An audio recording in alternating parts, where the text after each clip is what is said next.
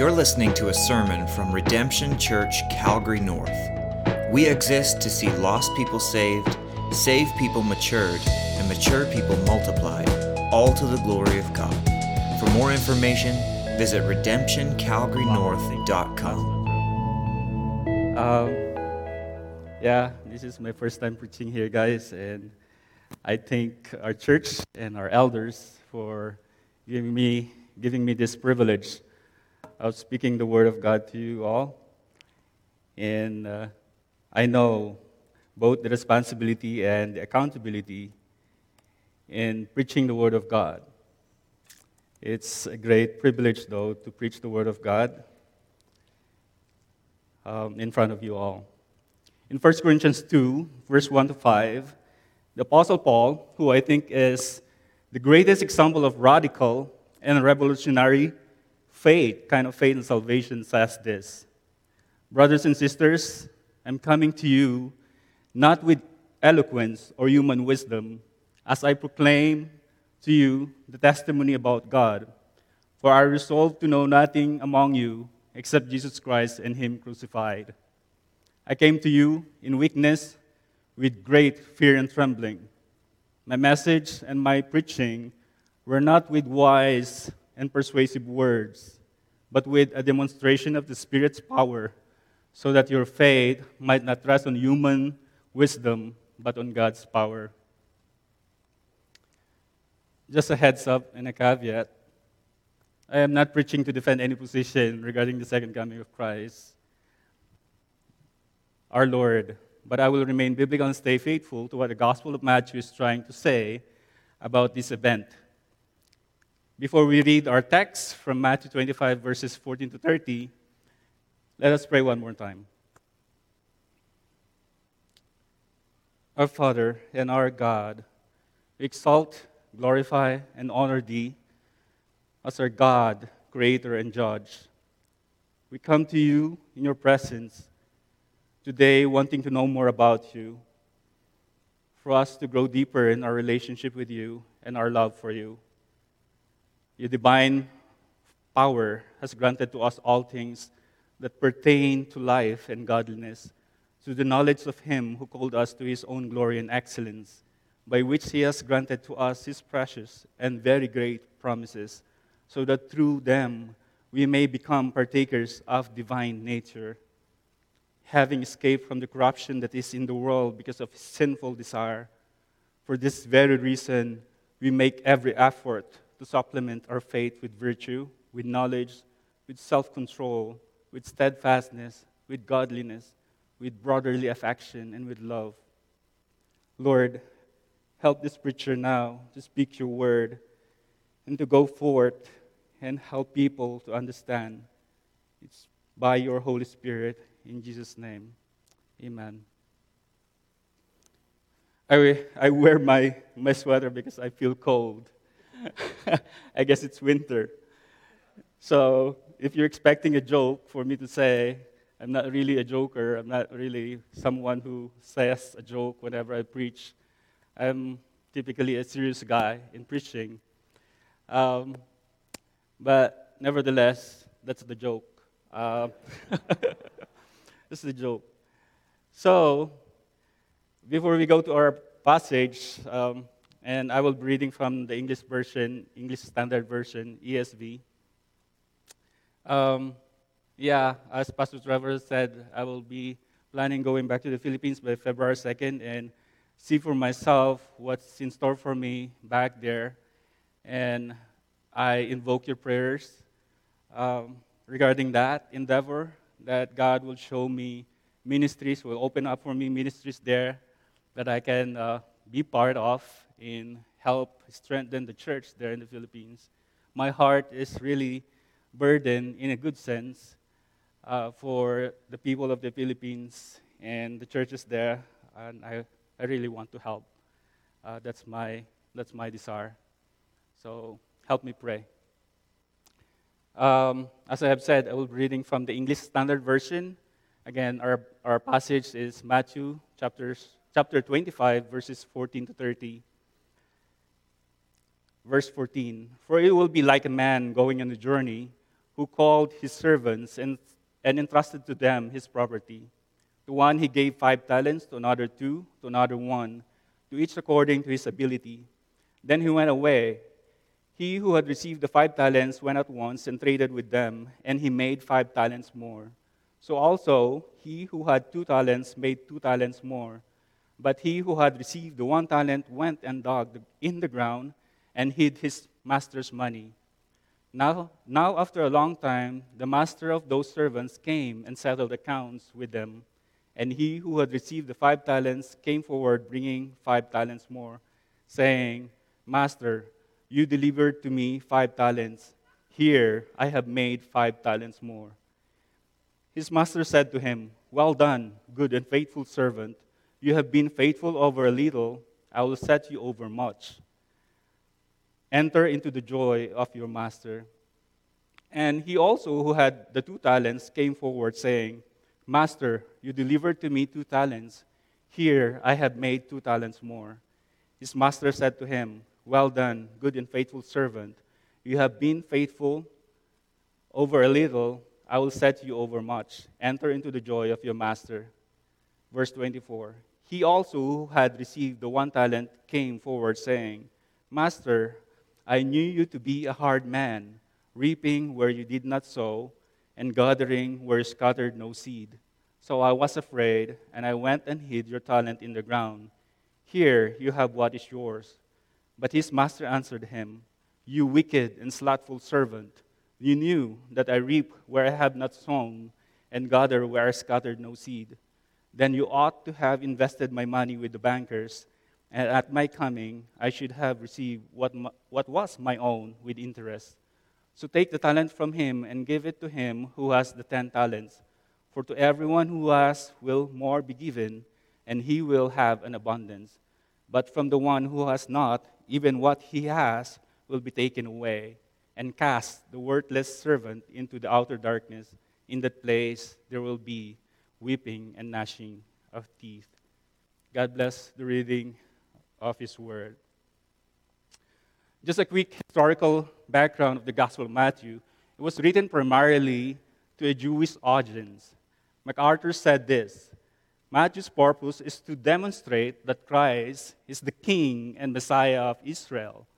Another proof of this intent of Matthew is the fact that it quotes more than 60 times from the Old Testament prophetic passages, emphasizing that Jesus Christ is the fulfillment of all these promises.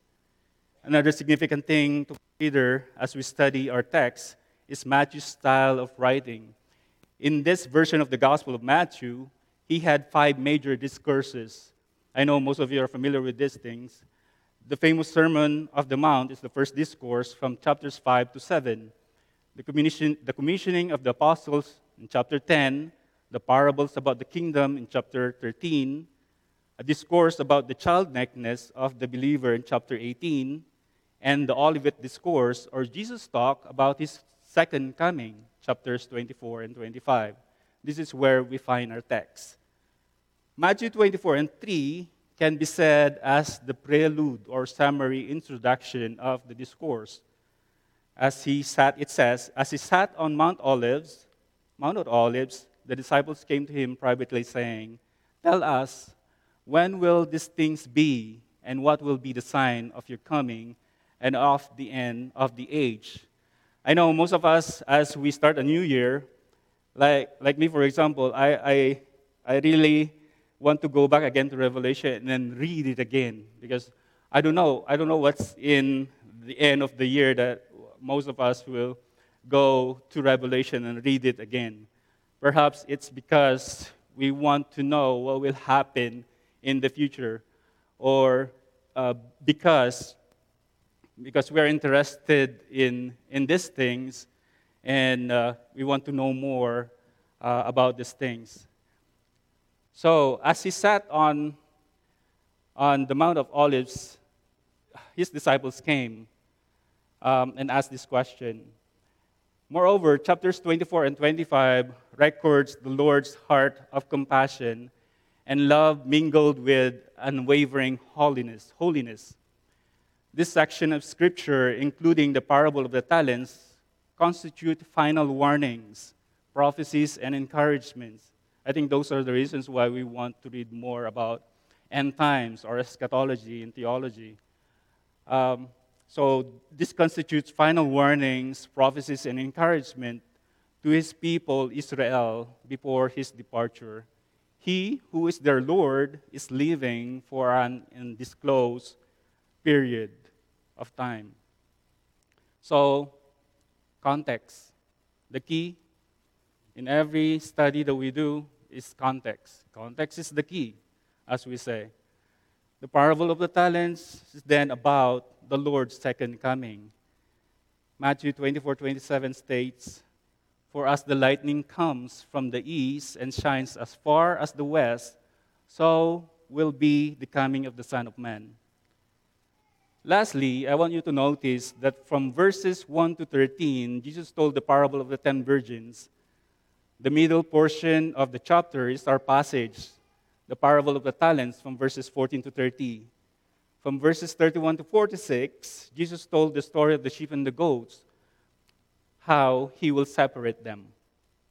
The first two parables tells us that we need to be always ready and prepared for the coming of Christ, the second advent. The third parable is a quasi-parable that tells us about how God will separate the true believers from the non-believers or the false believers. Or from our story, or from the parable, the true servants or the faithful servant from the lazy and slothful servants. The true servants from our passage were the first two servants, representing the sheep. The third servant, the lazy and wicked servant, represents the goat. We already know that a parable is a simple story that is used to illustrate or teach some truth, spiritual principle, or moral lesson. It literally means throwing alongside. That's the literal meaning of parable, throwing alongside. Craig Bloomberg said this: "This parable elaborates what we are to be doing during the interval of Christ's advent, however long or short. We must use all our resources with which He has entrusted us for kingdom purposes. All persons will be called to account for their behavior, and those who have done nothing for the Lord demonstrate that they are no kind of disciple at all, and hence are eternally condemned."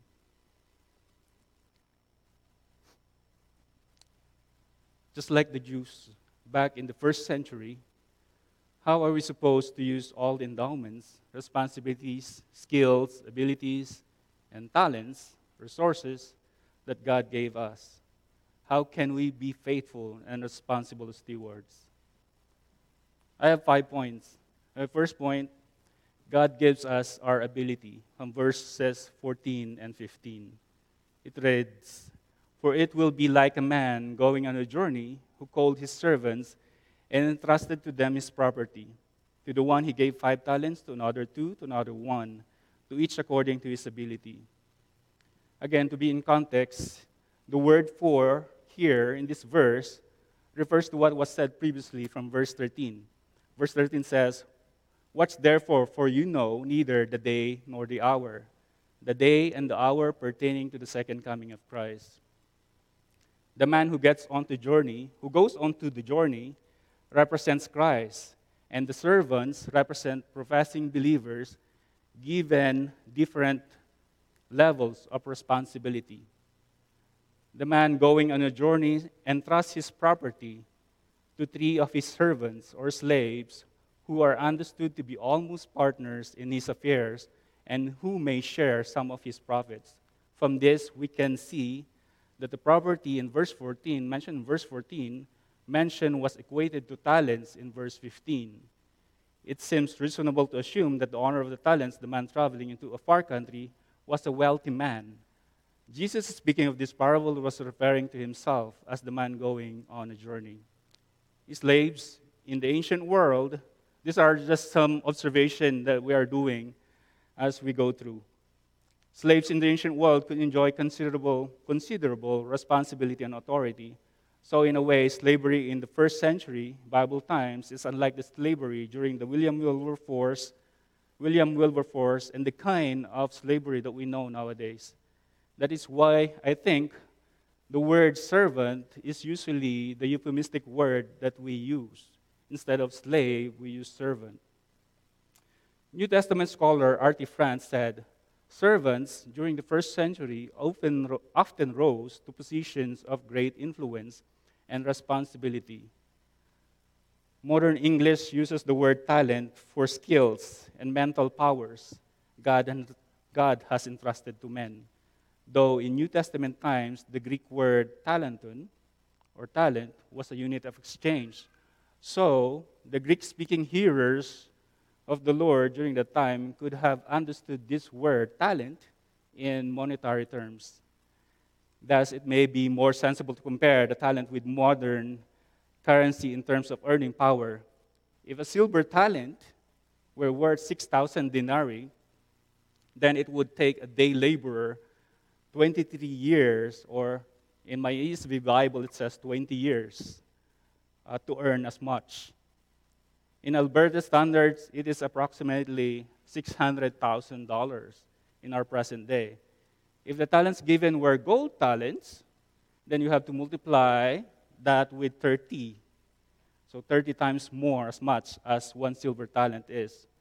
So in Alberta, this would be $18 million. If the bag of gold talents given is one bag, that would be equivalent to $18 million. Imagine that huge amount. So, but the point here is, God gave generously to each of His servants or His children. And it is His character to give all the time. But note that what God gives are only good things. James 1:7 says, every good gift and every perfect gift is from above. God gives based on our ability. Listen to this familiar verse from Genesis. On the sixth day, God made man in His own image, which means man is able, skillful or talented. Those abilities were built in every man. Genesis 1:27 and 28. So God created man in His own image. In the image of God, He created him. Male and female, He created them. And God blessed them, and God said to them, be fruitful and multiply, and fill the earth and subdue it, and have dominion over the fish of the sea, and over the birds of the heavens, and over every living thing that moves on the earth. These verses tells us that God, from the very beginning of time, commanded man good things to do. That is to be fruitful and multiply and fill the earth and subdue it and have dominion over every living thing that moves on the earth. So the first command that God gave man is not to eat from the tree of good and evil, but rather to do these things that pertains to God's good creation. And if God can create the world from nothing ex nihilo, and that everything He made is good, would He not also make man able to fulfill what He intended man to do? I think this is a no-brainer. God does equip man with skills, talents, and abilities to live up according to His purpose and calling and responsibilities. This is one of the significant implications of God being sovereign in the life of every believer. Therefore, in this parable, we can deduce that the master knows that his three servants can be good stewards of the talent, responsibilities, skills, material wealth given to them. I believe that the means of grace are available for every believer. I hope you do as well. You just have to be faithful and diligent in them. What are the means of grace? I know most of you know this. Means of grace that we know: prayer, reading the Bible, sharing the gospel, discipleship, fellowship with other believers, worship, and so many other more. But these are the general means of grace that is available for every Christian. If you want a summary of this means of grace that I'm talking about, God gives us the ability to love Him foremost, above all else, and also to love others. That is, to me, the summary of the means of grace. If we are loving God foremost in our lives, we can also love others. The question that is hanging from these two verses is, was there a sign of unfairness on the part of the master, giving different talents to these three servants of his? The answer, simple answer, no, because it was his belongings that he is giving, and God knows how much responsibility a servant can handle. How he knew how much they can handle? Simple answer, again, because he is fill in the blanks, guys. How could he know how much talents, responsibilities, abilities, skills, material wealth that he can entrust to you if you are a follower of God now? How could he know? Because he is sovereign, omniscient, one word, three letters, God. Because he is God. If he can create the world in 6 days, all these things that scientists cannot explain, the vastness of our universe, then he can make man able to be responsible for all those endowments that he is giving to each and every one of his children. That leads us now to our second point. We must act and be responsible for what was given to us. Verses 16 to 18. He who had received the 5 talents went at once and traded with them, and he made 5 talents more. So also he who had the 2 talents made 2 talents more. But he who had received the 1 talent went and dug in the ground and hid his master's money. How did the servants act or react to the bag of talents given them? In verses 16 to 17, we can see faithful stewardship. The first 2 are the faithful servants because they felt the responsibility of their assignment and went to work without delay. They exercised their full potential and ability in accordance with what their master wanted them to do. Of course, the first 2 servants asked the master what is expected of them, or knowledgeably knew what the master wants them to do with his properties. How could these faithful servants or Christians know what to do? If we read further after this parable, starting from verses 31 to 40, we can see, or rather, verses 31 to 46, we can see that a true Christian, represented by the sheep in the story, would give food to the hungry, a drink to the thirsty, was visiting people in hospital, and welcoming those who do not have a place to stay, who give clothes to those who needed clothing, and who visited sick and those in prison. The examples given by the Lord here are those that pertain to the basic needs of every person, as you have noticed: food, water, clothing, shelter, and compassion and love. I included that too, compassion and love, as basic needs of humanity. And I believe you agree with me saying that. And I also believe that every Christian can give each of these things to a certain degree whenever given the opportunity. That is what the first 2 servants did. They used every single talent, skills, abilities, and possession in every opportunity every day of their lives.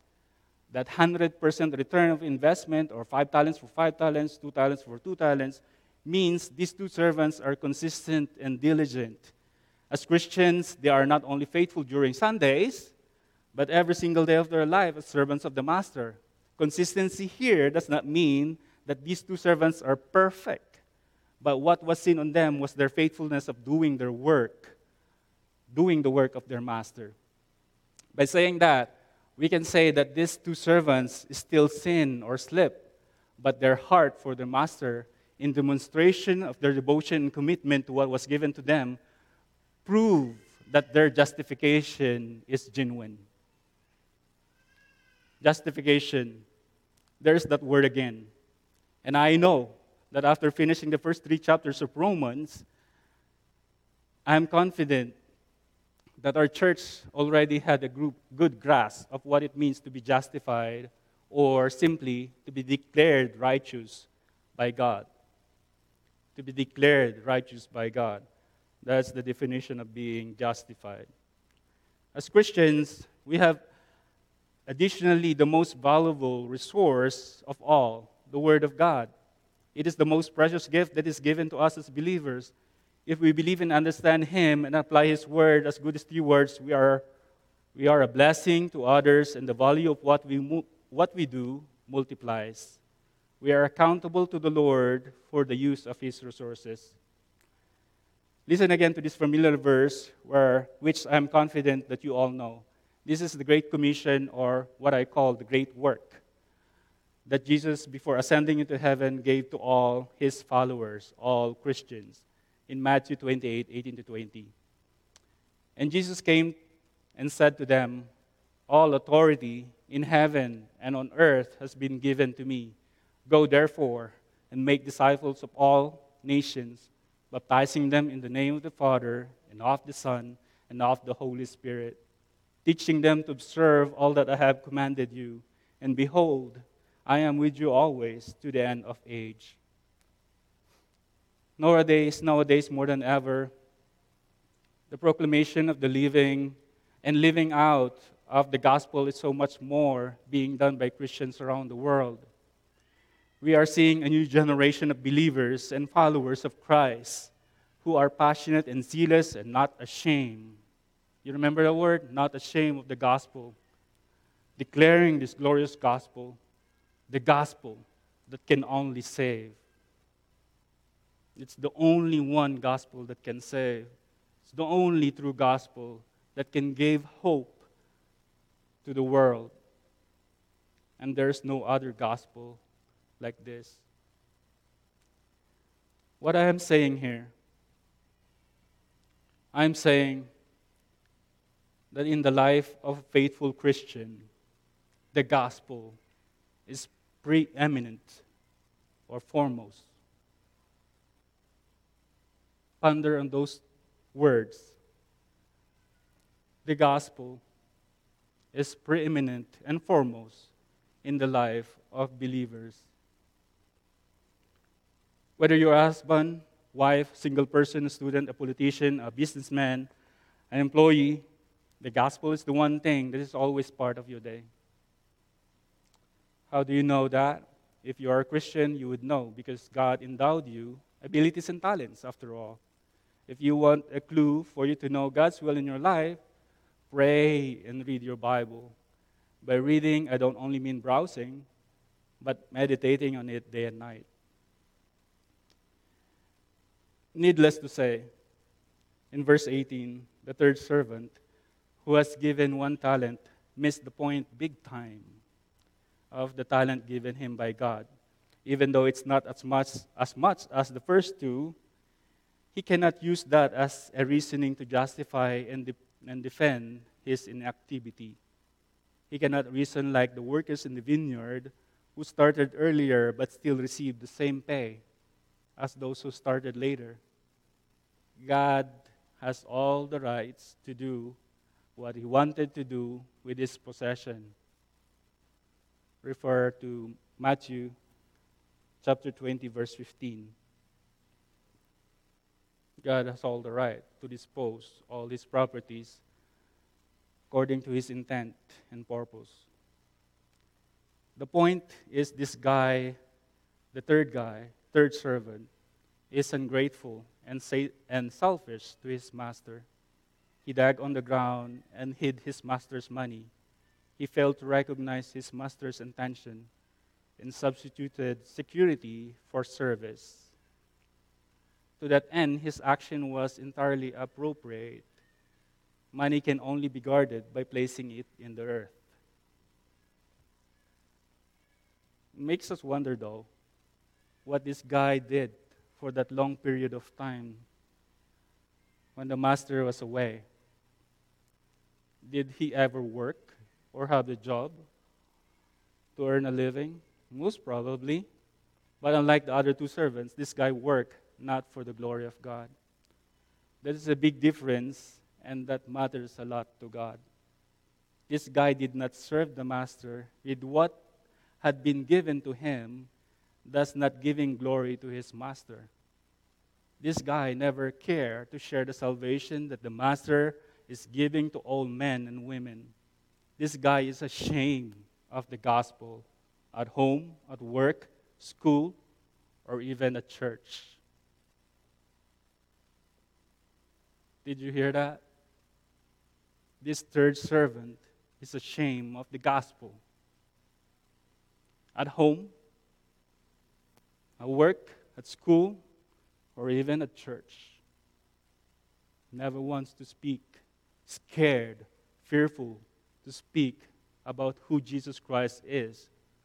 Because this Christ that we know, that we worship and adore, hang on the tree to save sinners from their sins. First century people think that kind of salvation that they believe is ridiculous. How can that save people from their sin? But if you are a Christian, this truth has been revealed to you. You will understand that the death of Christ purchased our redemption. And if you are willing to suffer persecution for the sake of the gospel, in your family, friends, co-workers, and in whatever context, I believe that is the acid test of being a true believer. I know I'm preaching this to myself because sometimes, and I confess, sometimes I choose whom to share the gospel. I choose the easy ones.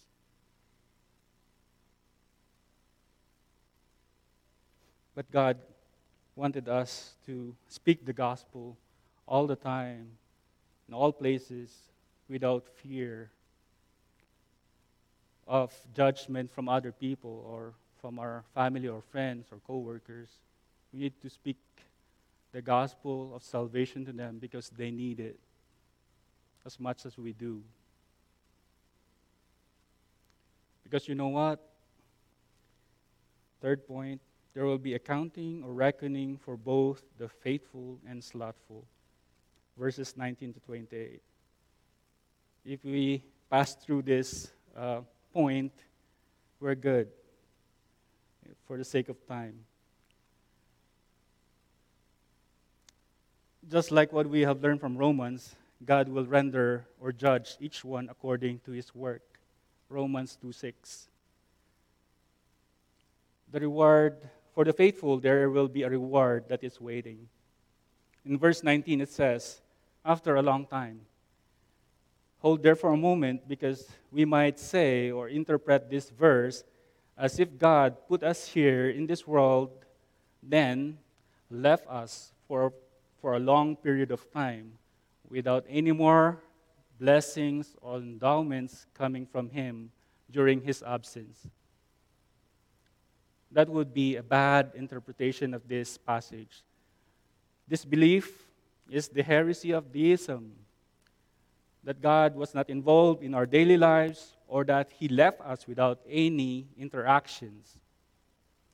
All of us believers can attest of God being our good shepherd who brings us into green pastures, who leads us into calm waters, who bless us daily.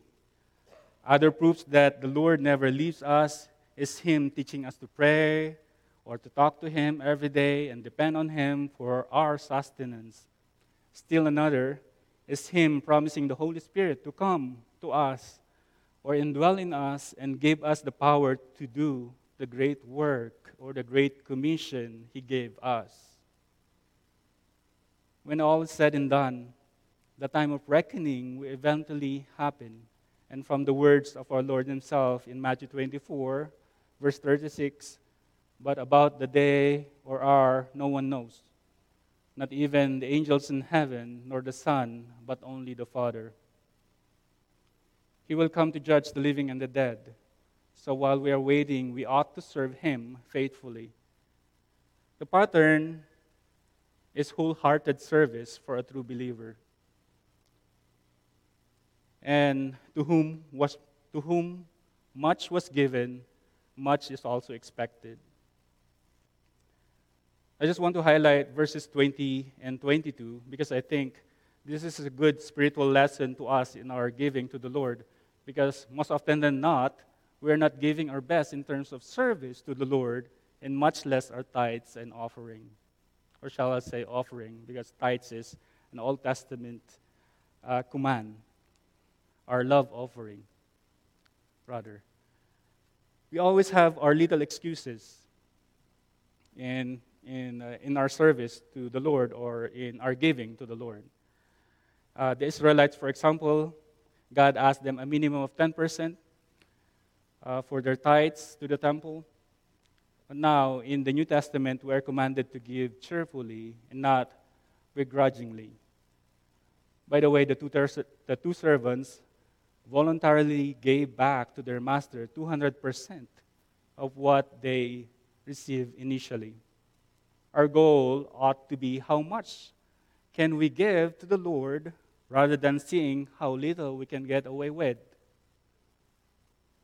That should be our goal. And that's from our pastor. I just quote what he said. Our goal, I'll repeat that again. Our goal ought to be how much can we give to the Lord rather than seeing how little we can get away with. To the first two servants, being good and faithful is natural. Why I say that? Because those who are truly justified based on Ephesians 2:10 will do the work of their master. The first two servants were judged favorably. We can see what their master told them because of their faithfulness in verses 21 and 23. The Lord gave three commendations to these two servants. First is the verbal commendation, well done, good and faithful servant. Second is the work commendation, I will set you over much. Meaning that the master is basically saying here, because you have been working so hard on earth, that I will give you more work in heaven. That means that we will not be just singing kumbaya in the new heaven and earth, but rather there will be more glorious activities there, more fun activities, since that will be the time that Christ is ruling with His people. Don't tell me that it will be boring being with the Lord. Definitely not boring. Amen? There are, I think, 5 people who said amen. Yeah, so it will not be boring in heaven. God promised that. The third commendation is sharing the master's happiness. I don't know about you, but for me, when the time comes, I will just say, wow, this is what they say heaven is.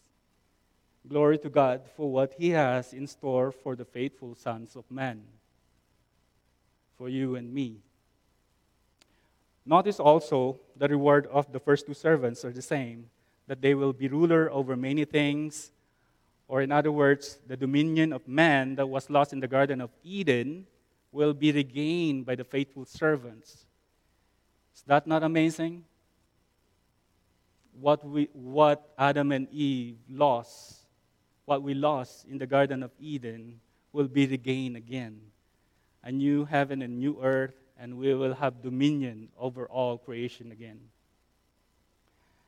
Christian, this is your destiny in Christ. This is your destiny. This is your fate in Christ. So continue to be faithful to Him while waiting for His second coming.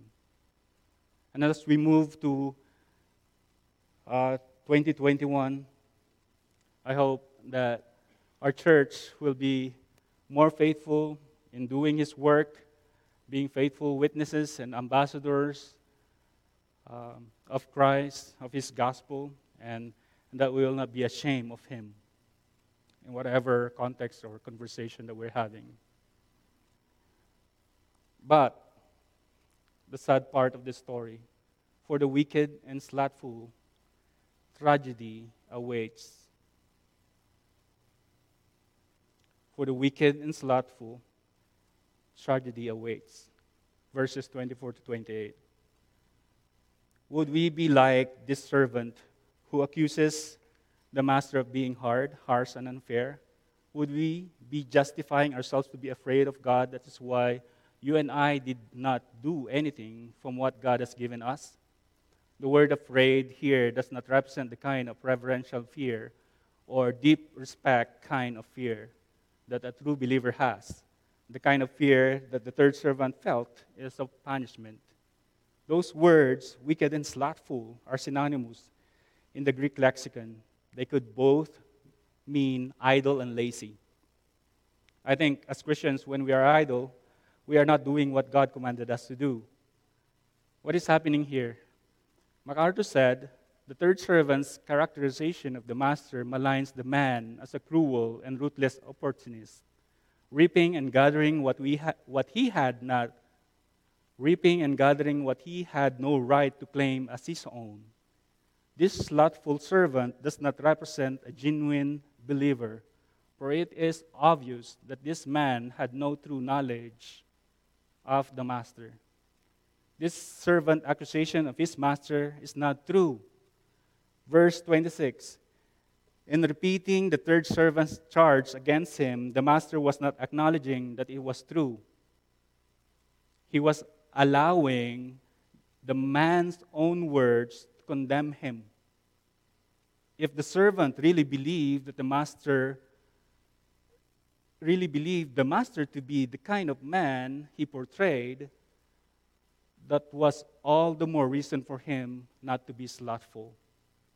His accusation against the master, even if it had been true, did not justify his own laziness.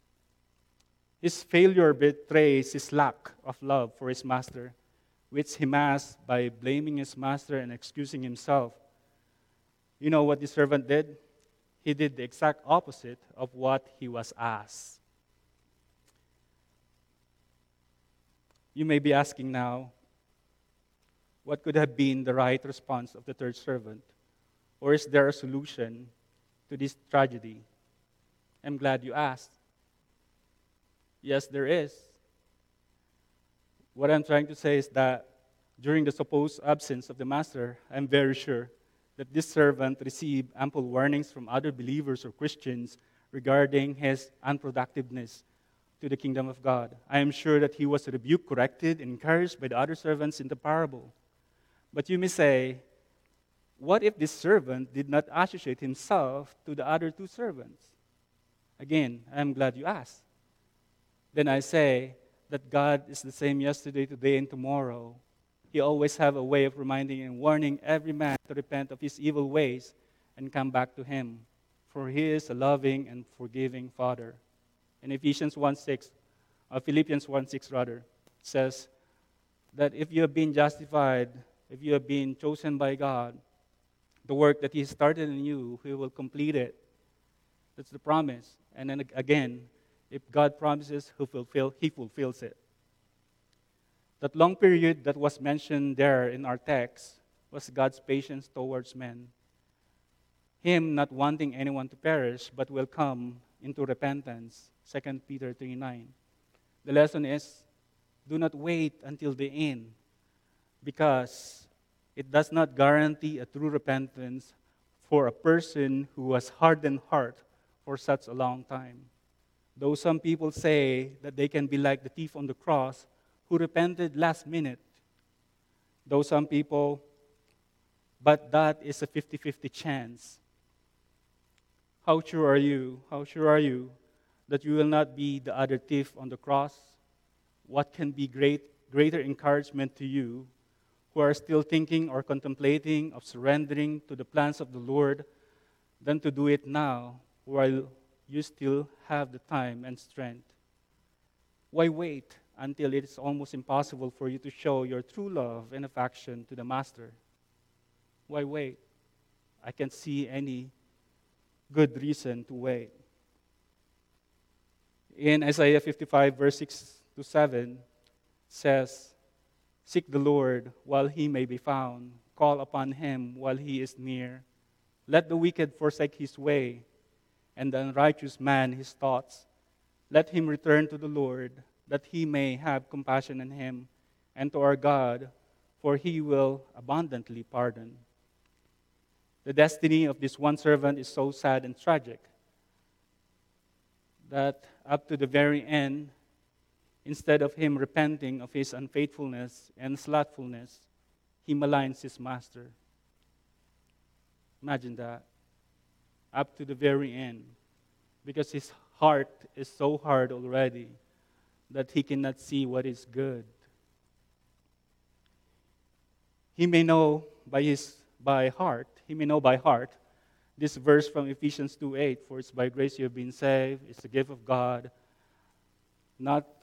and this is not from yourself." But as much as this truth is especially important to know and believe, you must keep reading at least up to verse 10. Verse 10 says, "For we are his workmanship, created in Christ Jesus for good works, which God prepared beforehand that we should walk in them." It is saying, true servants of the Lord will walk with him and do good works for his glory.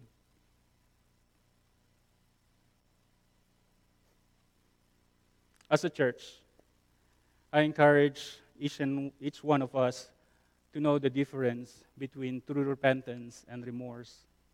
I believe that the greater things are yet to come if the Church of Jesus Christ, our Savior and God, would not only know biblical repentance, but actually put it into action.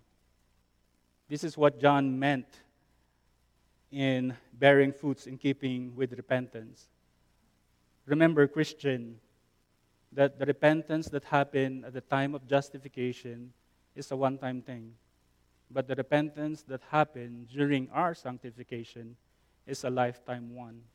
Both are very important.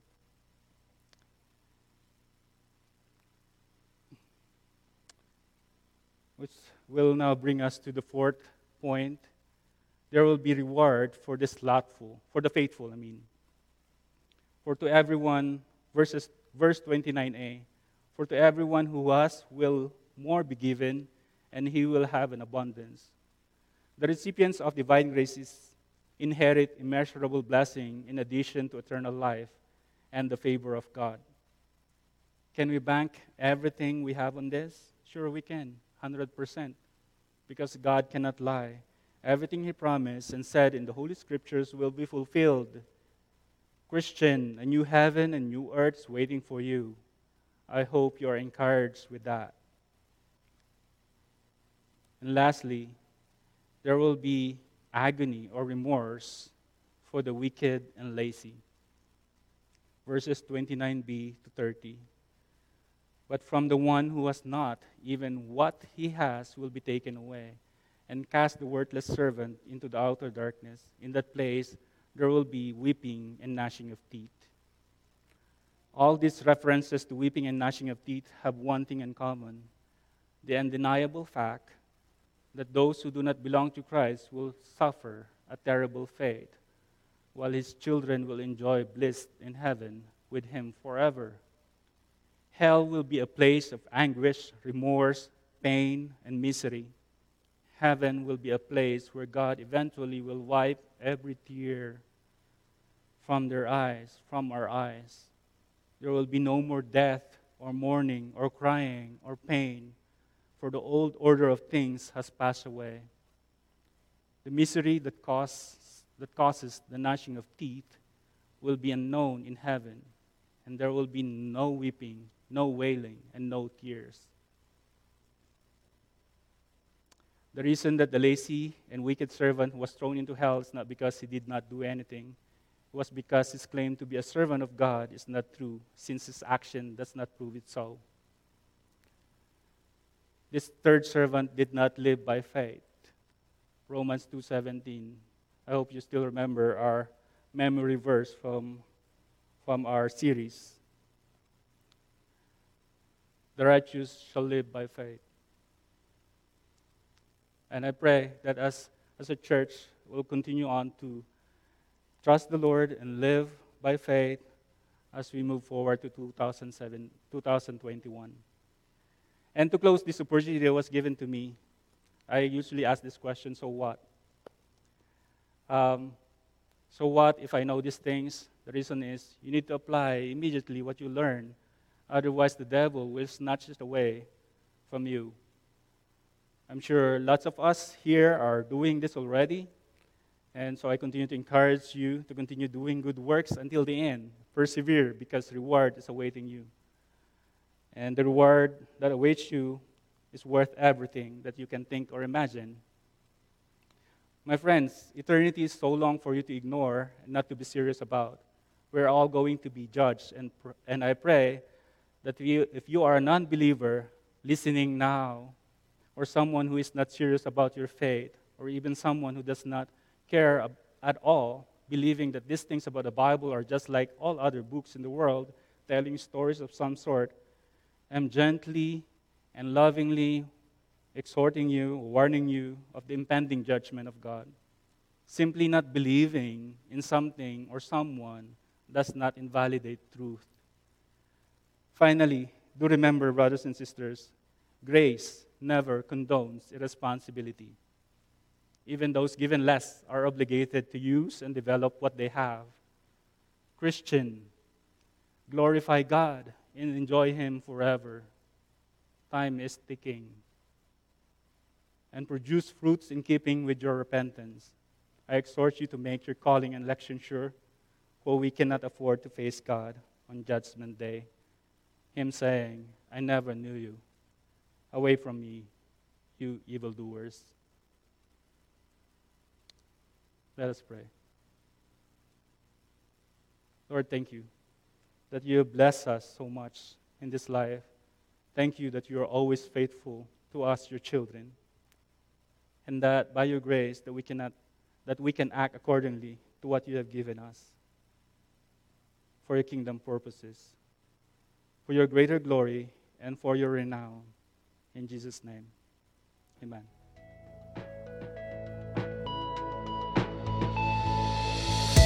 Thanks for listening to this sermon from Redemption Church, Calgary North.